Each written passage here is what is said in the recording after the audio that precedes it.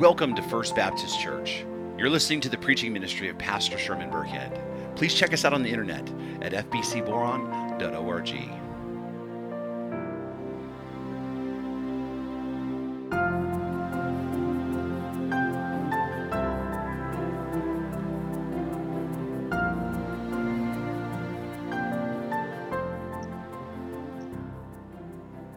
So Mark chapter 15, beginning in verse 1, and the word of the sovereign Lord reads, "And as soon as it was morning, the chief priests held a consultation with the elders and scribes and the whole council. And they bound Jesus and led him away and delivered him over to Pilate. And Pilate asked him, 'Are you the king of the Jews?' And he answered him, 'You have said so.'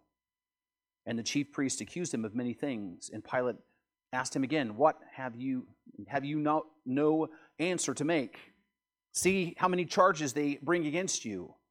But Jesus made no further answer, so that Pilate was amazed. Now, at the feast, he used to release for them one prisoner, for whom they asked. And among the rebels in prison, whom had committed murder in the insurrection, there was a man called Barabbas.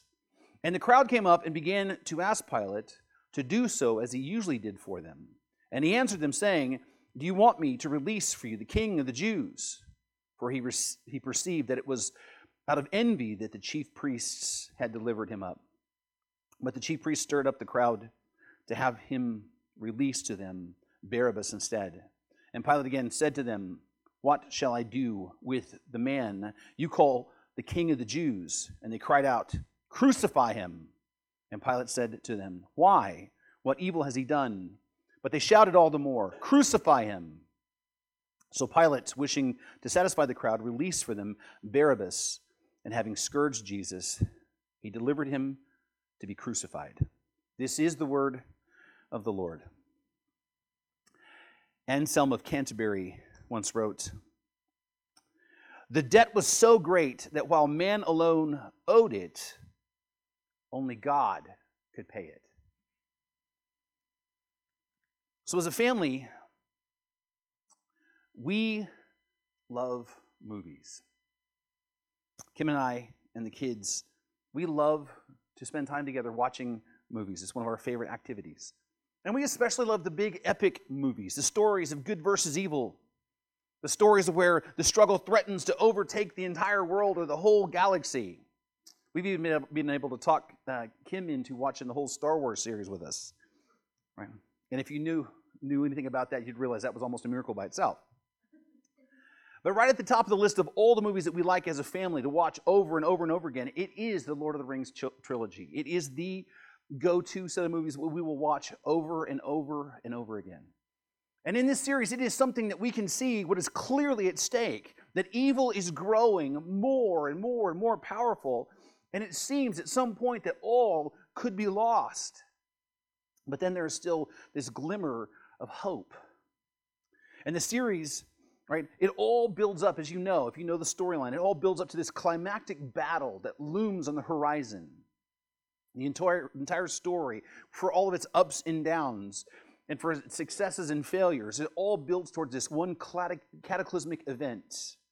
And there is a line in the movie of The Return of the King where I think just kind of emphasizes the nature of that, where Gandalf looks off in the distance and he announces that the final battle is near, and he says, "The board is set, the pieces are moving. We come to it at last, the great battle of our time." This right here is actually the place where we are in the Gospel of Mark. We are at the place, the Gospel of Mark, where the entire story has been building and driving. Right? Now keep in mind, we began this series following Jesus in order to learn what it means to be a disciple of Jesus Christ. That was the purpose of why we started this series. And Mark has been perfect for that end to this point, because it is a fast-moving narrative that focuses a lot on what Jesus does and how he lives and how he treats people. Matthew has a lot more in the way of teaching, but a lot less than what Jesus actually does. Mark has been a wonderful book to learn about discipleship. But now the gospel, the focus is shifted to the point where everything in Mark has been driving. The final battle, the major climax. You see, Jesus Christ is at the height of his ministry. He's at the height of his popularity. He has healed people. He has cast out demons. Everybody wants to know him and be near him and be his friend.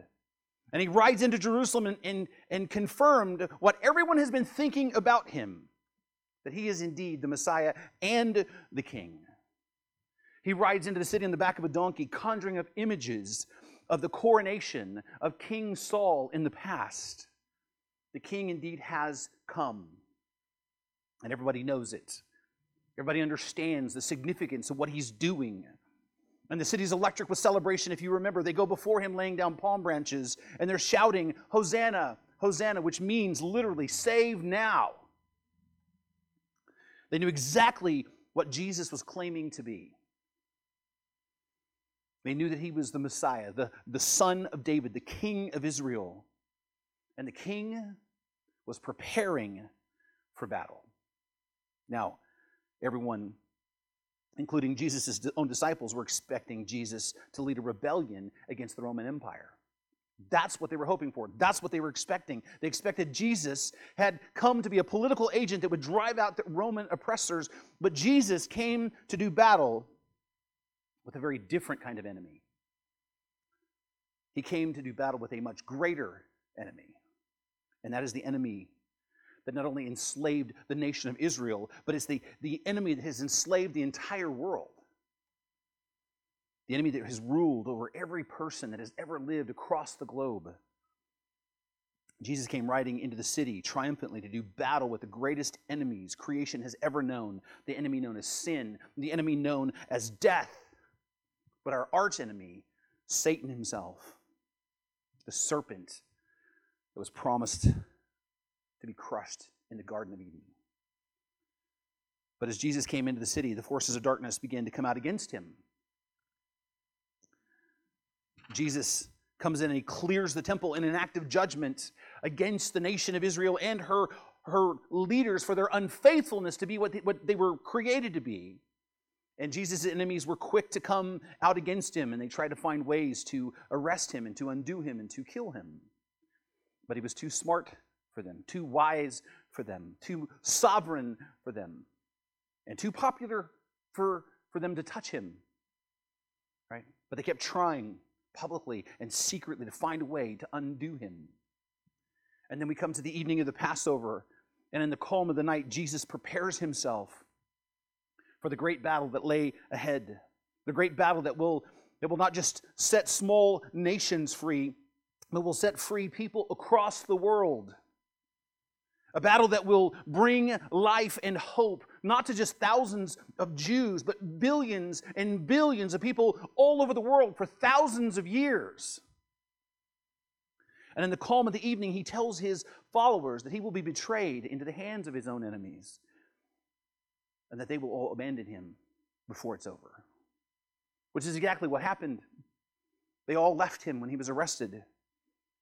Right? Jesus, one of the closest friends that he had, led a crowd of soldiers and officials right up to Jesus, and they arrested him, and his followers abandoned him, including Peter himself, who bragged about how he would never leave Jesus. He would never walk away from Jesus. But not only does he deny not ever following Jesus, he denies even knowing who he is. And Jesus, being wrongfully accused, is beaten by his enemies. The great battle has begun. And this is where we find ourselves as we take up our text. This is not just a drama of a man in a small city, in a small nation, somewhere in history. This is the drama of all humanity, and all of our hope resides on this battle. And so turn with me to Mark chapter 15, and we'll begin reading in verse 1.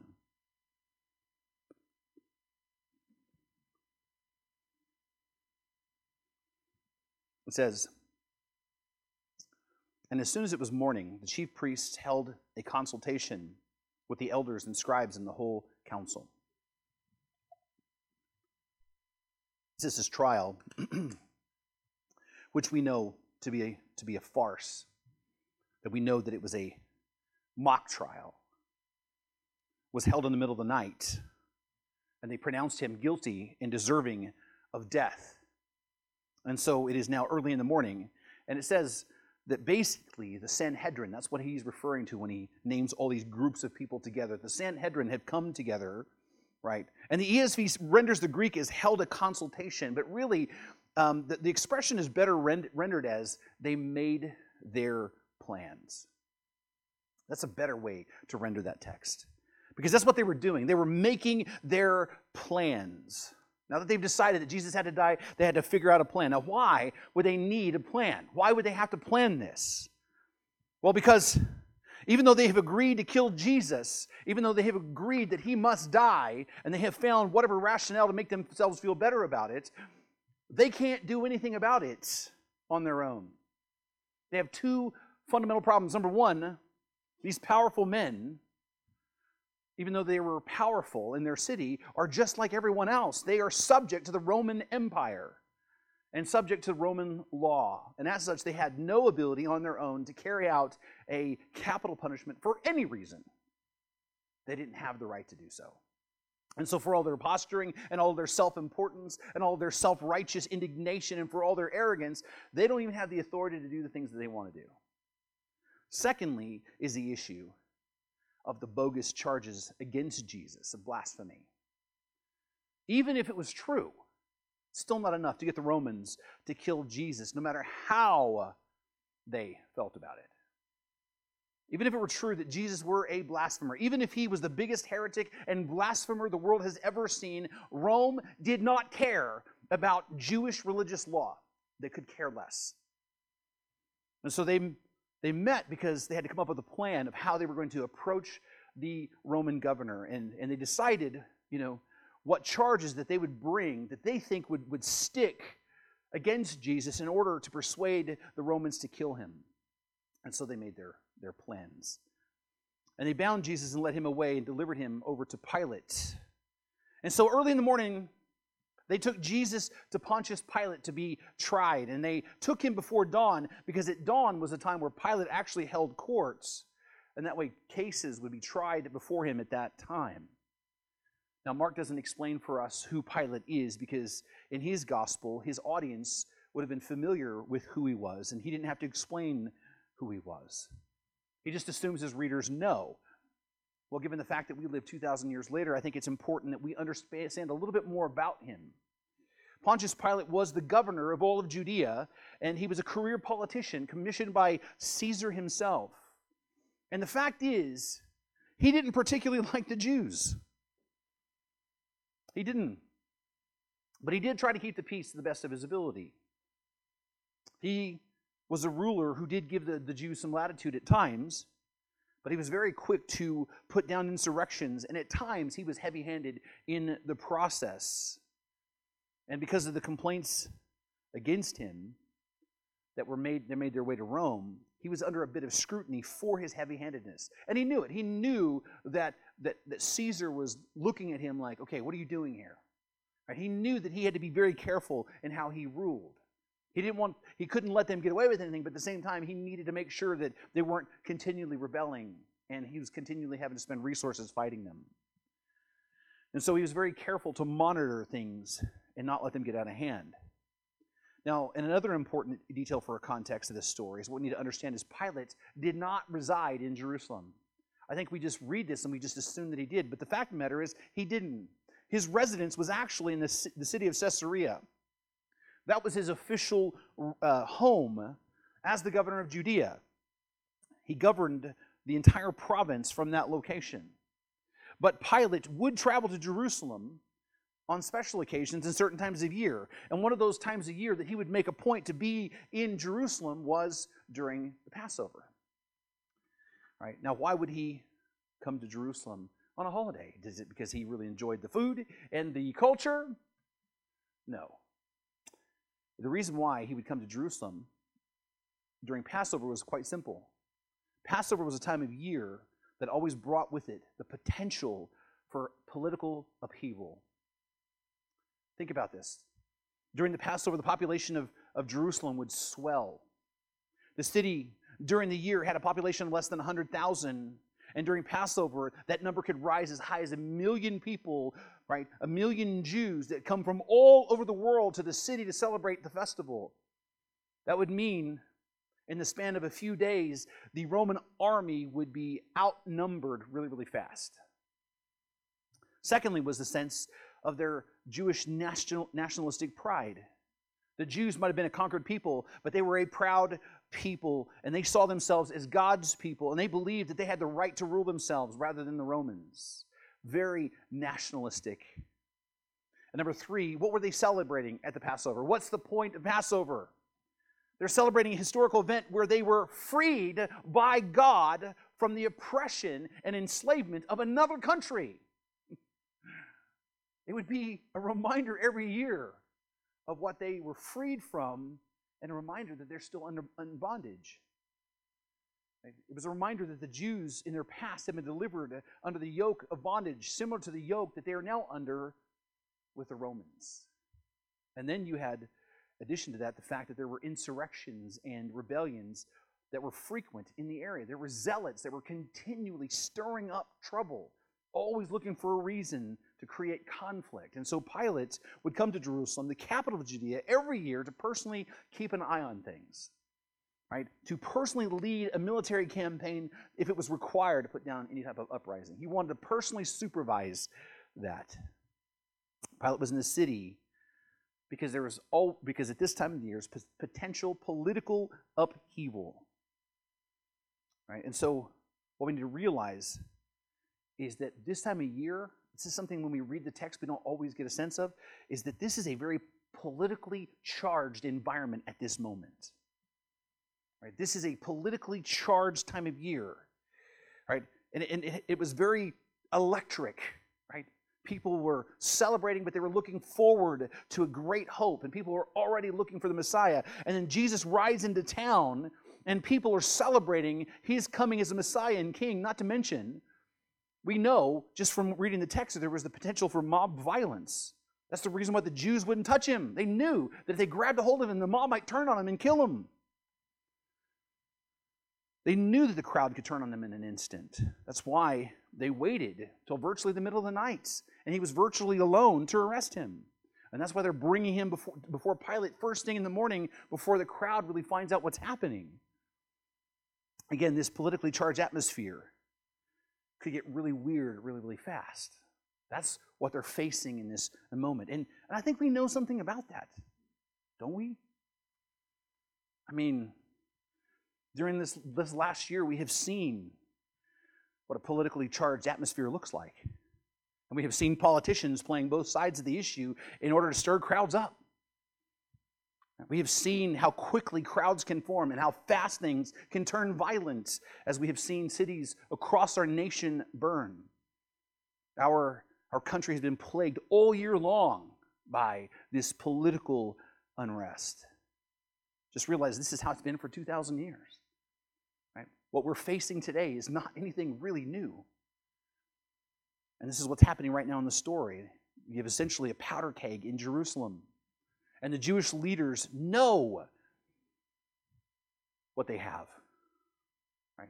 And they've raised the level by arresting Jesus. They have raised the potential for conflict by taking this man and arresting him and bringing him to Pilate on bogus charges. And so the fact is, things can get messy really, really fast. And any politician at that time needed to be really quick-witted to figure out what to do next. And Pilate asked him, "Are you the king of the Jews?"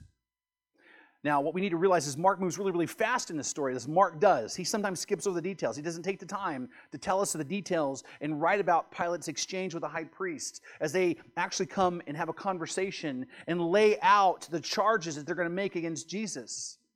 The Gospel of Luke actually fills in the details for us in Luke chapter 23.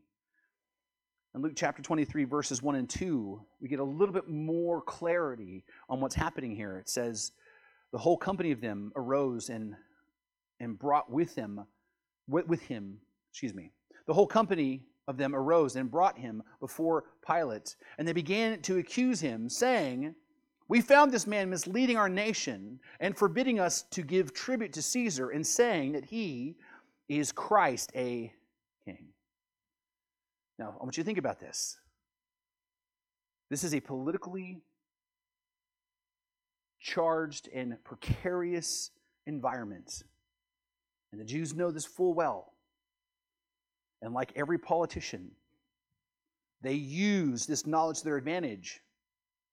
And they leveled 3 charges against Jesus that were designed to make him seem like he is a political threat to Rome. They're using this politically charged environment in a way to make Jesus seem like he's a really dangerous person to Rome. Again, the parallels between then and now are staggering, which proves an important point that we should have learned a long time ago. Politicians have always been the same. As the saying goes, politicians are going to politic, right? That's another topic for a whole different sermon. Suffice it to say that the high priest comes to Pilate and he charges Jesus in a way that makes him seem like he's a threat to the Roman Empire, like he's an insurrectionist, like he is a rebel, like he is what's dangerous in their society. In fact, they level 3 separate charges against him. Number 1, they say that he's misleading our nation, or basically, he's inciting resurrection by what he's saying. Again, it sounds really familiar. Number 2, they say that Jesus is forbidding them of giving tribute to Caesar. In other words, he's saying you shouldn't pay your taxes, which we know is an outright lie, because Jesus had already confirmed for them, give to Caesar what is Caesar's, and to God what is God. He never said don't pay your taxes. In fact, he said you should pay your taxes. And number 3, they accuse him of saying that he himself is Christ, a king, which, by the way, is exactly true. It is true.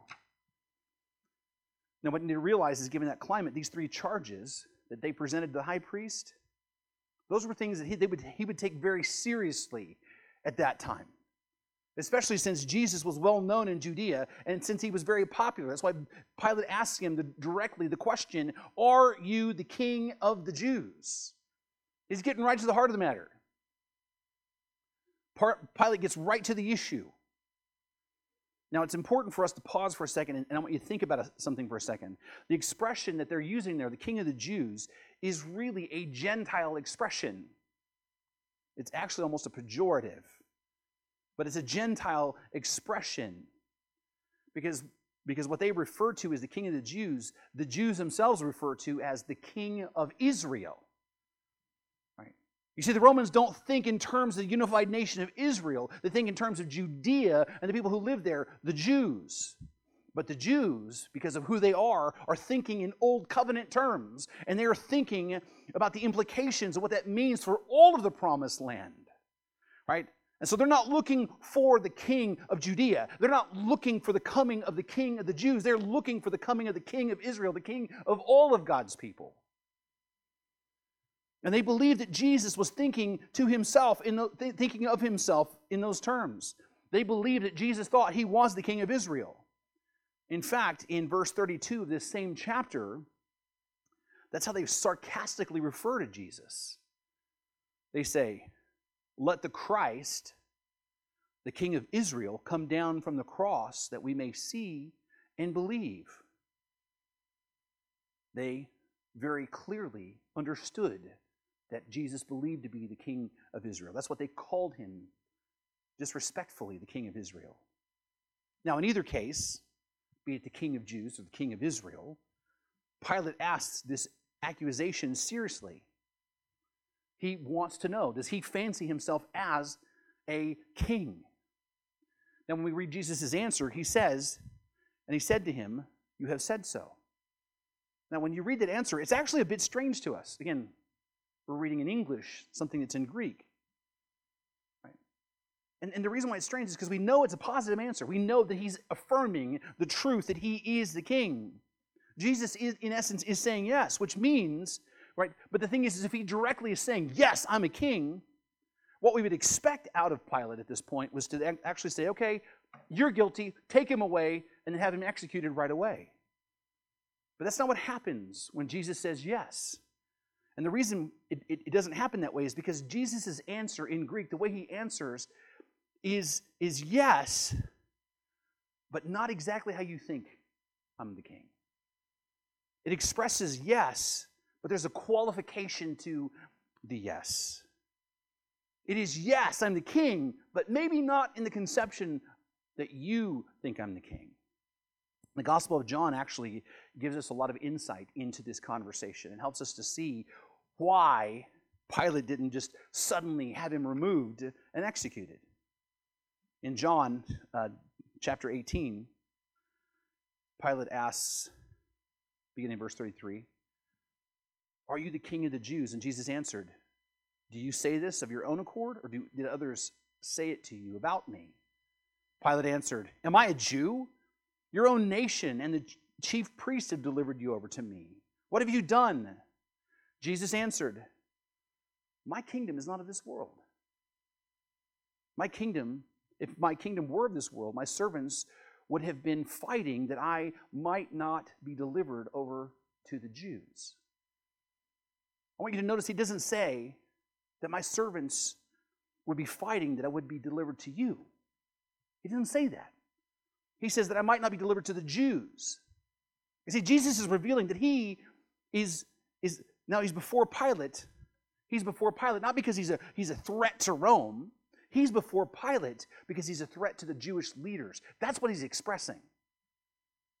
He's saying that I'm here now, not because of you and what I could do to Rome. I'm here now because of what I could do to them.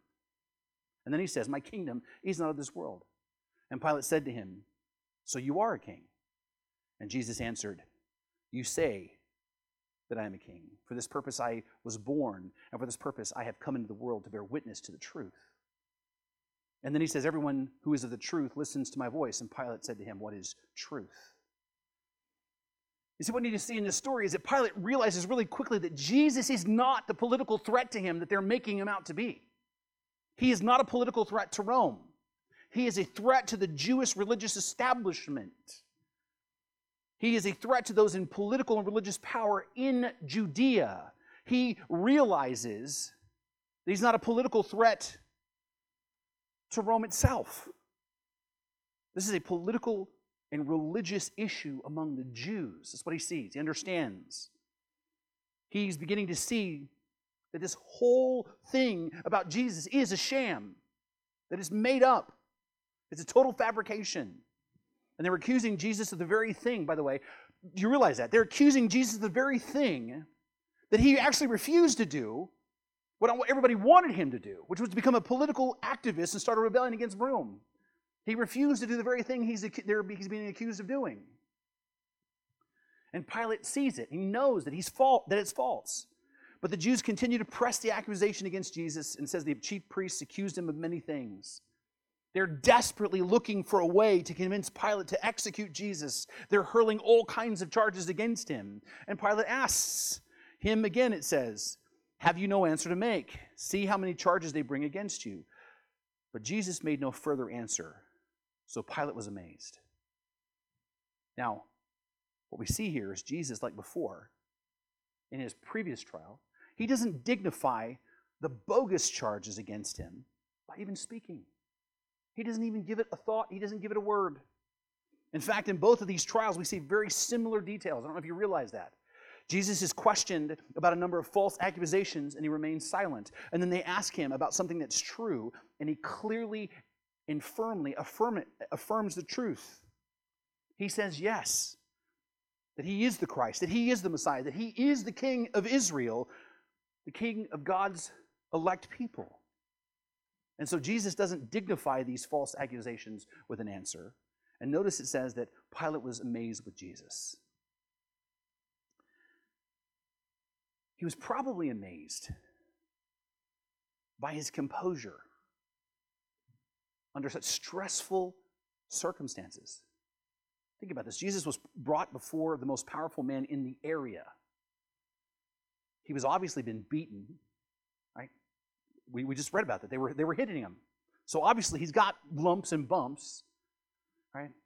And now he's being tried for insurrection, which was carried with it a death penalty. But Jesus, in the midst of this, is completely in control, completely unshakable, completely unflappable under the circumstances. And this amazes Pilate. But here's the thing. Amazement at Christ has been a very common theme that we've seen throughout the entire Gospel of Mark. Everywhere Jesus went, people were amazed by him. It goes all the way back to chapter 1 in verses 21 and 22. It says, "And they went into Capernaum, and immediately on the Sabbath he entered the synagogue and was teaching, and they were astonished," or amazed, "at his teaching, for he taught them as one who had authority and not as the scribes." A few verses later, in verse 27, it reads, "And they were all amazed. So they questioned among themselves, saying, 'What is this? A new teaching with authority. He commands even the unclean spirits, and they obey him.'" Chapter 2, verses 11 and 12, it says, "I say to you, rise, pick up your bed, and go home." Remember, this is one of my favorite stories, is where he heals the paralytic in front of everybody, right? "Rise, take up your bed, and go home." And he rose and immediately picked up his bed and went out before them all. And they were all amazed and glorified God, saying, "We have never saw anything like this." Chapter 5, verse 20. "And he went away and began to proclaim in the Decapolis how much Jesus had done for him. And everyone marveled," or was amazed. This was the demoniac that had all the demons, and Jesus healed him and wouldn't let him follow him, but said, "Go tell people how God's been good to you." And he did. And then in chapter 6, verse 2, "And on the Sabbath he began to teach in the synagogue, and many who heard him were astonished, saying, 'Where did this man get these things? What is the wisdom given to him? How are such mighty works done in his hands?'" Chapter 7, verses 36 and 37, "And Jesus charged them to tell no one. But the more he charged them, the more zealously they proclaimed it. And they were astonished beyond measure, saying, 'He has done all things well, and he makes the deaf hear and the mute speak.'" They were astonished, amazed beyond measure. And then takes us all the way back to chapter 11, verses 17 and 18, where it kind of kicks this off. It says, "And he was teaching them, saying, Is it not written, 'My house shall be called a house of prayer for all the nations'? But you have made it a den of robbers." And the chief priests and the scribes heard it, and they were seeking a way to destroy him, for they feared him. But all the crowd was astonished or amazed at his teaching. Amazement is a common reaction to Jesus. Pilate was amazed by him. But let's pause right here and think about this, because I want you to notice that Pilate was amazed, but he did not believe in Jesus. He was amazed, but he didn't trust in him. And that's what we see all over the New Testament. Lots of people are astonished and amazed by Jesus because of what he said and what he's done, but many of them don't ever come to faith in him. In fact, this is important for us because part of the world around us is amazed by Jesus. There are people that are part of this world that would even call themselves Christians that are amazed by Jesus. They're amazed by his compassion for the outcast. They are amazed by his example of perfect humanity. They are amazed by his radical definition of love. And they believe that the church should be on mission to go out and demonstrate those qualities of Christ for the rest of the world because they are amazed by him. But hear me. Many of those people who are amazed by Jesus don't believe in him. They don't believe that he is fully divine. They don't believe that he's the eternal Son of God. There's a group of modern Christians that call themselves progressives that will tell you they don't believe the supernatural stuff about Jesus at all. But they still worship and they still come together because they believe that because he can make them better people and more loving. They don't believe that his mission, right, was not to just simply be an example for us. They don't believe his mission, his primary mission, was to save sinners from the wrath of God. Here's the thing. We should be amazed by Christ and what he's done and what he continues to do in the world around us through his church. But your amazement with Christ in the end is pointless and a waste of time if you're not trusting Him as your Savior. It's meaningless. You're just spending your energy for nothing. It's vanity. If you think that Jesus came to make you a better version of who you are, you have missed the gospel altogether. Christ didn't come to make bad people good. He came to make dead people alive.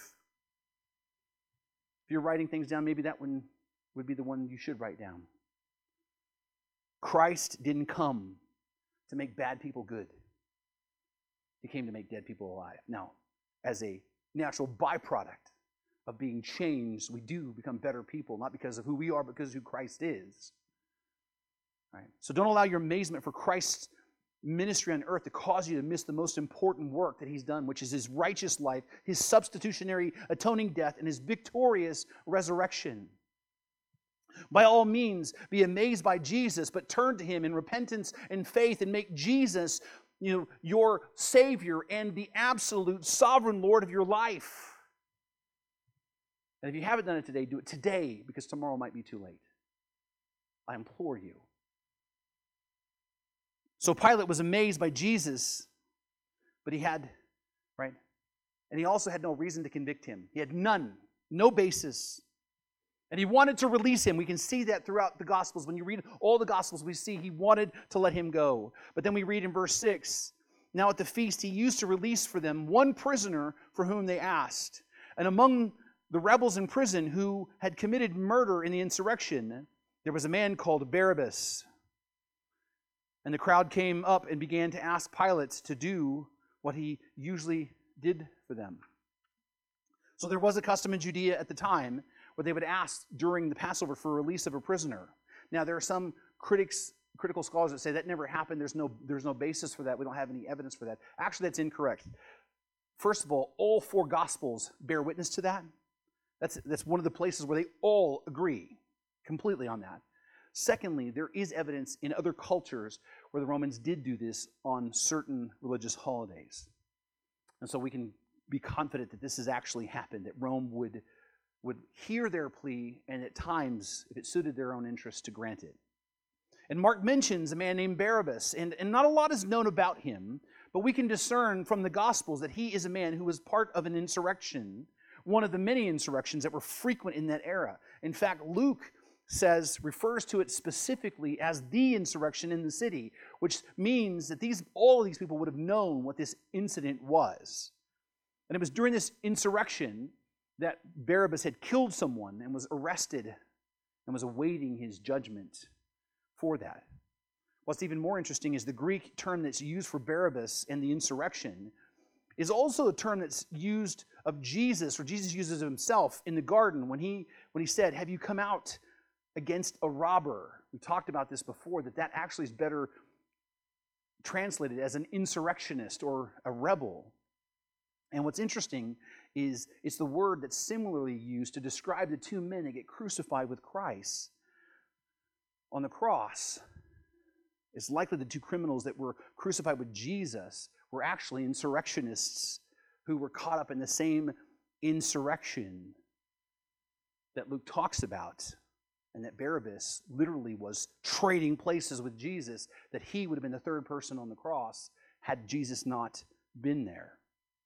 Which then actually makes sense if you think about it, because the thieves on the cross being executed seems to be excessive, even for the Romans.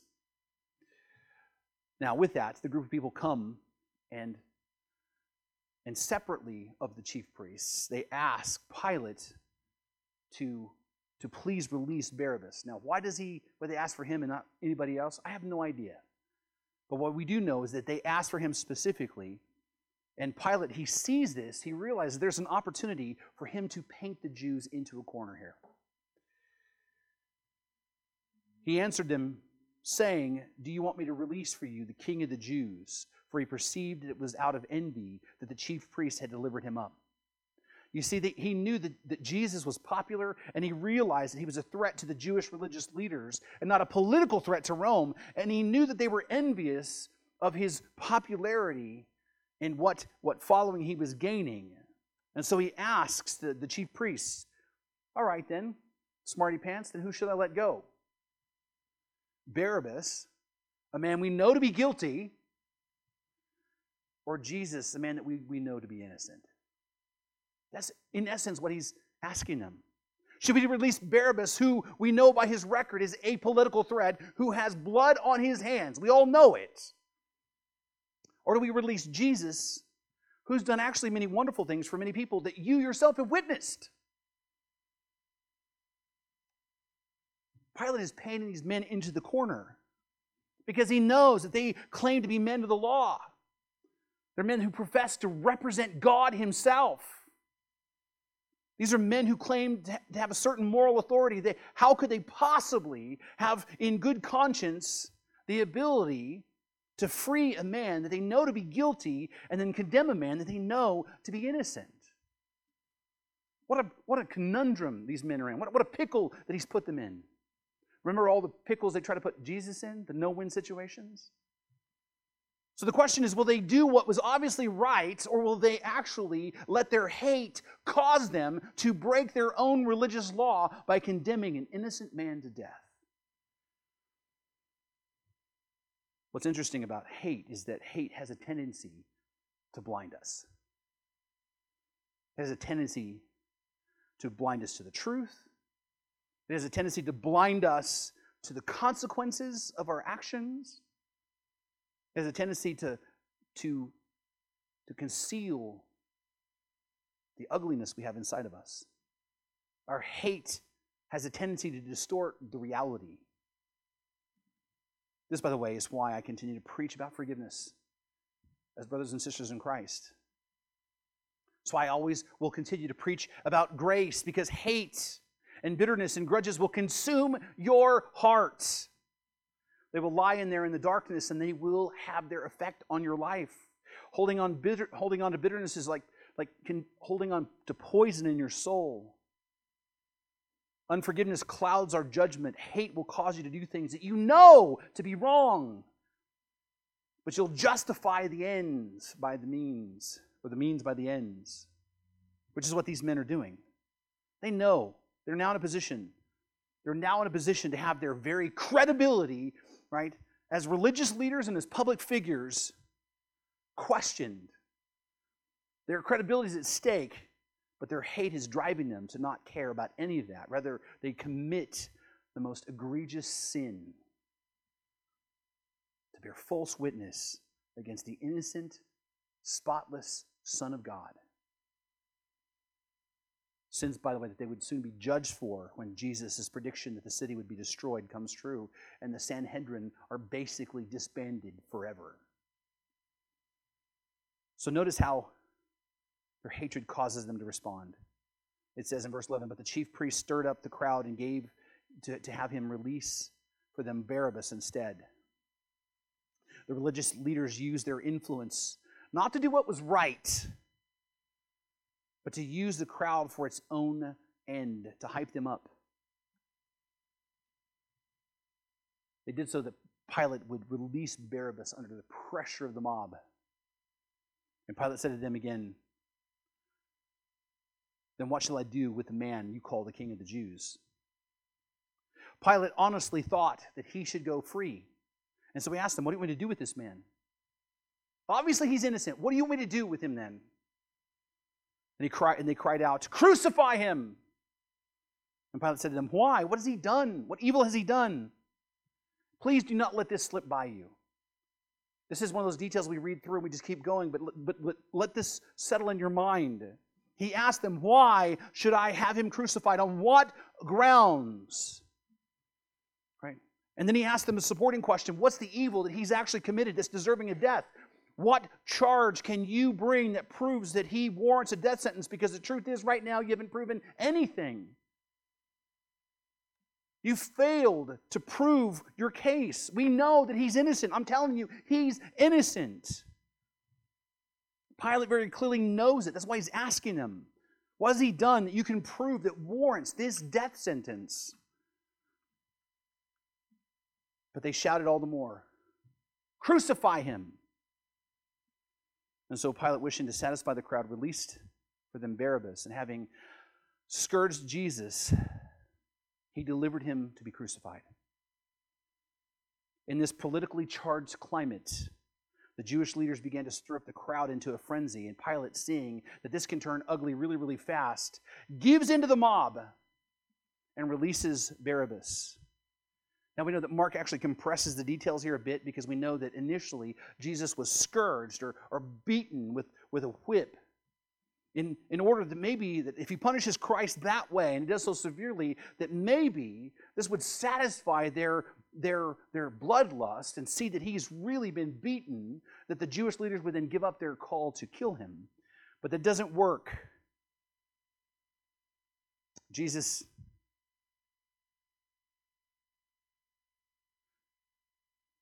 stood before these men, beaten, unrecognizable, bloody all over. The whips that they hit him with were multi-tailed whips that have pieces of bone and metal and lead in them. The first few licks would have caused initial surface level tears in his back, but each subsequent lash would begin to go deeper and deeper and deeper to where arteries would begin to be exposed. Here he is with his skin hanging off of his back in literal ribbons, probably trembling from shock, writhing in overwhelming pain. It must have been a pitiful sight to behold. But there was no pity found in their hard hearts. In fact, John records the high priest as saying, "If you release this man, you're not Caesar's friend." Everyone who makes himself a king opposes Caesar, and they kept shouting, "Away with him! Away with him! Crucify him! Crucify him!" And Pilate recognizes that he now is facing a potential uprising, and he did exactly what politicians do. He weighed out the options and did what was in his own best interest. He handed Jesus over, a man that he knew for a fact to be innocent. He handed him over to be crucified. And that's where we're going to leave off for the week. And in our grief in this moment, we see this pitiful man, naked, humiliated, bloodied beyond recognition, in horrific pain, unimaginable agony. The only righteous man who have ever lived, now condemned to death as a common criminal. And to be honest, this part right here always brings me to tears, no matter how many times I read the gospel. And in my heart, I keep hoping that somehow the next time I read it, it's going to be different. That somehow Jesus doesn't have to suffer. Every time I read this, I'm hoping somehow it's different. It's like every time I watch The Return of the King, when it seems the battle has finally turned, right? And they're winning, and then the King of Rohan shouts, "Rally to me." When that happens, I know that Theoden's going to die. But I keep hoping that somehow, some way, that he'll get out of the way. That somehow he would survive. Every time we watch the Battle of Five Armies, I keep hoping that Fili and Kili and Thorin somehow get rescued at the last moment before they're killed. But I know that they're not going to be. I know how this story turns out. I've read the Gospels more times than I can recall. I know what's going to happen. But as I think about Jesus standing there alone and wounded and weary, standing there as the chief priests hurl insults at him, shouting in their hate-filled voices, "Crucify him!" my heart breaks. And I want somehow for the story to change. But I then remember, as pitiful as Jesus seems to be in this moment, Jesus is exactly where he's supposed to be, and he's fully and completely in control in this moment. And in this moment, Jesus is not some weak and wounded, helpless victim. He stands there as the King of the world, and he is marching forward to the final battle.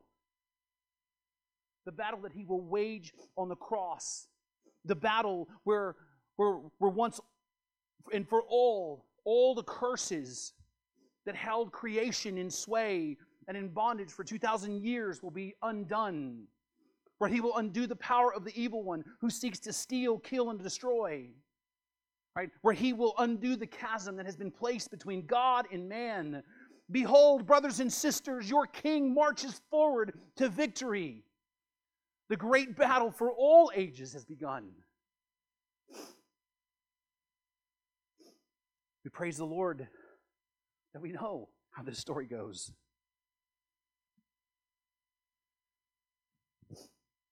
We know that our King is victorious, as we talked about this morning. He conquered sin and the grave, that there is no rival and no equal. And we're going to walk through the details of that in the coming weeks. But as we wrap up today, I want you to think about a couple of things in light of this teaching. We need to be very clear that the Bible shows us the truth about things. And what we see in this text is a picture of how people really are. We have a sugar-coated picture of people.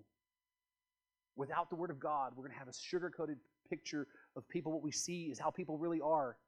Understand the Sanhedrin, those men believed that they were good people. They had families. They loved their kids. They loved their neighbors. They loved their grandchildren. They were nice to people.